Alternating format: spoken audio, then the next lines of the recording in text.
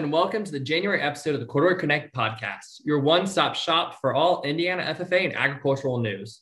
We're excited to be bringing you stories from industry leaders, FFA members, and everything in between. I'm Nicholas Newman, the Indiana FFA State Secretary. And I'm Abby Steckwish, the Indiana FFA State Southern Region Vice President. Join us today for the Corridor Connect as we get a glimpse into the life of a few of our national FFA officers. With us today, we have the honor to speak with the National FFA President and our National FFA Secretary. Would you guys like to introduce yourselves? My name is Cole Bearlocker. I'm currently serving as the National FFA President. I'm from the state of Washington, where I've lived basically my entire life, very rural town in the southeastern part of my state. And so, like many rural towns, there's not a lot of things to do. And so I found myself a lot of times just spending quality time on my grandparents' farm. My family, we live on a farm.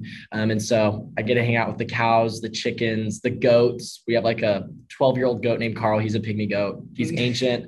I joke he's as round as he is tall, but we love Carl, so it's okay. But yeah, so that's me. Yeah, and I'm Jackson Sylvester. I am currently serving as the National FFA Secretary, and I reside from the state of Delaware. As early as I can remember, my agricultural preferences have been formed through the dairy production industry. My dad grew up on a dairy farm, which led me to exhibit and show dairy cattle at the state fair every year, but also have family on the eastern shore of Maryland who are still very much into production, dairy agriculture. So that's where I found myself spending a lot of my summer vacations and school breaks throughout the year. And that's really where I began to fall in love with ag, is definitely through the dairy industry. And that's really what led me to continue to pursue that to, a degree in FFA. Some of my hobbies when I'm not out here being and serving as a national officer definitely consist of showing dairy cattle at the state fair. And I really have found to enjoy this new hobby of shooting sporting clays. I've started actually doing that on a competitive level and traveling up and down the Eastern Shore shooting sporting clays. So that's been a newfound hobby that's really been consuming a lot of my time and honestly a little bit of my money too over the last year. So how did you start getting involved in FFA? Like, what did your journey look like? I know for me personally, it was one of those things where I started within agriculture from a very young age, exhibiting dairy cattle. And, agriculture has been bred through me, but I think FFA is a little bit of that piece as well. My dad served as a state officer for the state of Delaware in 89, 90, and 91. And through that, of course, it was always one of those things where I was going to join FFA in sixth grade as soon as I hit the middle school program back home. And that's where my journey really began. But I really didn't fall deeply in love for the organization or its missions until I was probably about a junior or senior in high school and looking towards state office. And state office is where I really found myself diving into this organization and really realizing all the things that are possible through it, and being really excited to live those out and serve the members of the organization. And I talked about my goat, Carl. So I started showing Carl when I was like in third grade. Like all my friends were showing like steers and sheep and hogs. And so I wanted to show an animal, but my mom knew I would be too sad to sell it. So she got me a pygmy goat to show. But I remember like going to the fair and seeing the high schoolers in their blue jackets. I was like, I want one of those. Like those are so cool. But I remember when I was in eighth grade, I went to state convention for the first time in Washington to watch my older cousin Luke. He was running for state office. And I remember walking into Beasley Coliseum in Pullman and seeing just a sea of blue corduroy jackets. It felt like there was like 1 million people when all reality was only like probably 2,000. But it felt like a lot of people. And it made me see this other side of FFA that I hadn't known existed before. Like that wasn't something I'd seen. And so getting to see that perspective, it really fueled my fire and my passion to want to join as a freshman, get that blue corduroy jacket, and then go and compete, not just showing livestock and participating in CDEs, but to learn more about being a leader. I also have an uncle and an aunt who are both ag teachers, and they have been a huge influence and role models for me.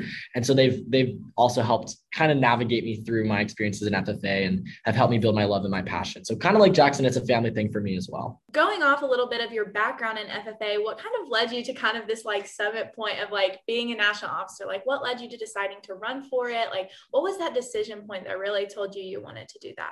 I remember like I said, growing up in such a small area where I'm from in Washington, and like seeing national officers and seeing state officers, it was always like, those are so cool positions, but I don't think I could ever do that or be qualified to do that.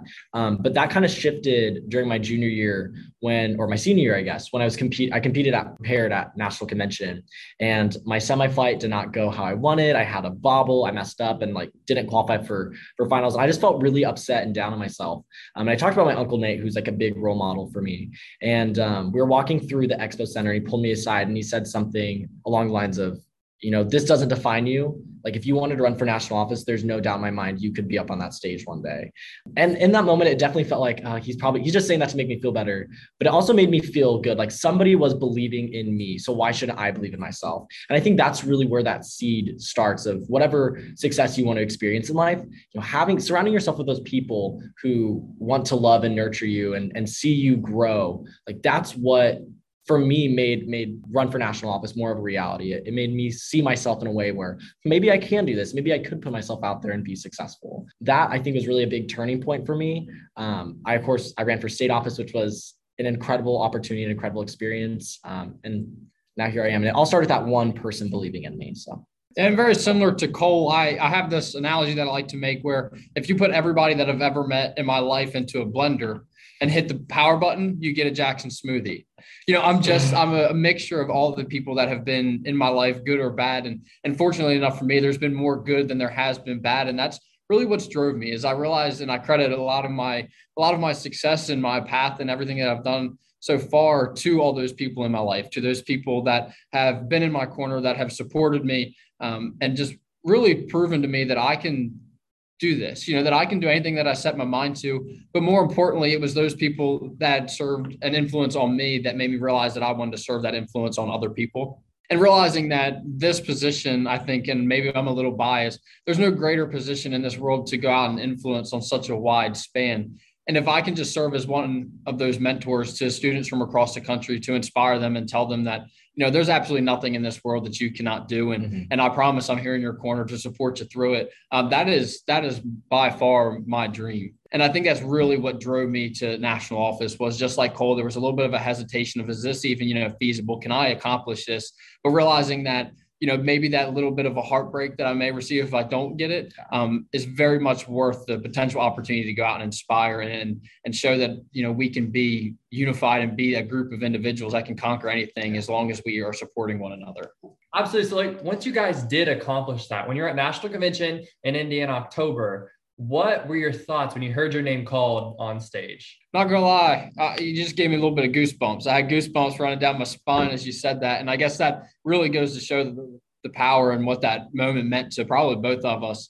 Realizing that it most definitely a dream come true. It's something that for years I've attended national conventions and watched national officers up on that stage do their thing and had the opportunity to meet an abundance of state officers and just build these relationships. But in that moment, it was great. You heard your name called, you ran up on stage, and it was just all that you'd ever imagined. But in that moment, you also realized it was time to get to work too. I think that, once the confetti simmered down and finally it hit the stage and the floor, we realized that, now it's our time to live out exactly what we spoke about through the process.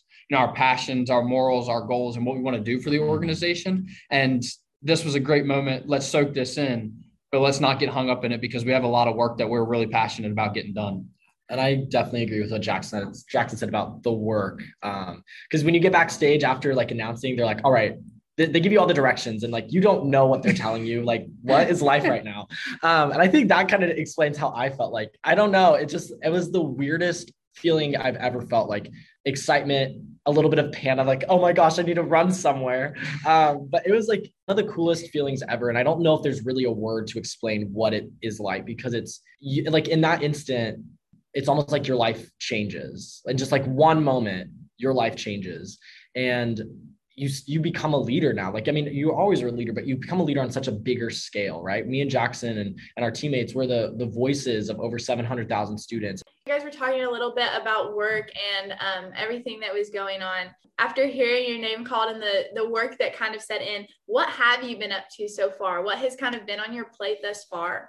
So we've just been doing a lot of trainings. We finished our trainings back a couple weeks ago in January. And then, so that was a speech training, a workshop training. We learned about managing team conflict, which was a really insightful training. We learned all about our personality traits.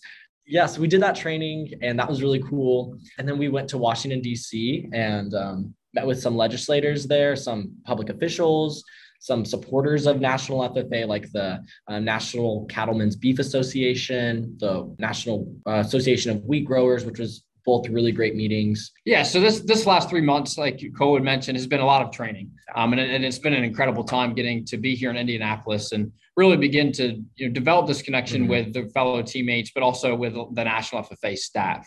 This past week, we've actually spent all week long at the Ag Education in-service, which was really, really insightful. State staff and ag teachers from across the country came into Indianapolis for a conference where we spent a lot of time learning about, what is changing within ag education and FFA and the organizations that surround it. So we spent a lot of time talking about National FFA's new strategic plan, the SAE for All initiative, and how we are going to be shifting the organization just a little bit here in the future to hopefully, really dive into diversity, equity, and inclusion. So the last few days has been very, very insightful and very, very eye-opening, especially when you have the opportunity to hear that perspective from, state staff from all over the country that run their individual associations just a little different, but with all that aligned mission as well. And so this last few weeks has been truly incredible, but I know for myself and the rest of the team, we're really looking forward to what the road has ahead.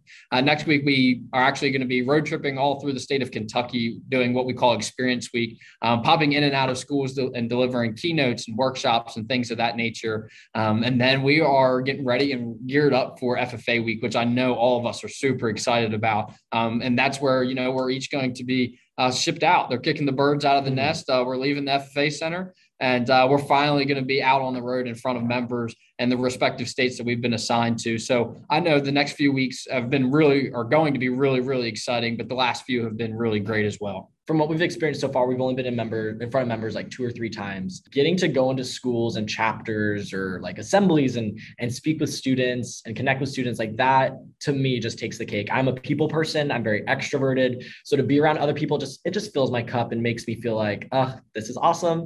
But I think like the one food, for example, is probably what I'm most excited for because I think food is such a great way to connect people, I'm going to Louisiana this year for their convention, and I'm going to have to find somebody to take me to a crawfish boil. Like that is on my bucket list. I love Cajun food.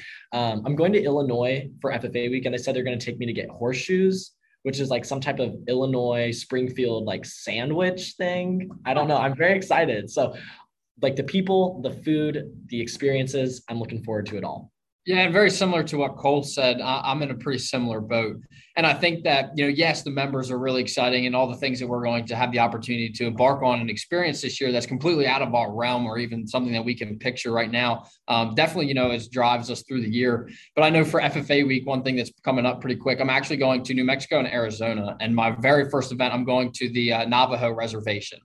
And I'm going to spend time on the reservation with their members and their families. And at the end of the evening, they're going to prepare some native dishes. And I'm really, really excited because that's something that is completely out of my realm and something that I'm really excited to just experience. But I think one thing that, throughout this year, we're going to be doing lots of big events. We're going to conventions and conferences and chapter visits and things like that.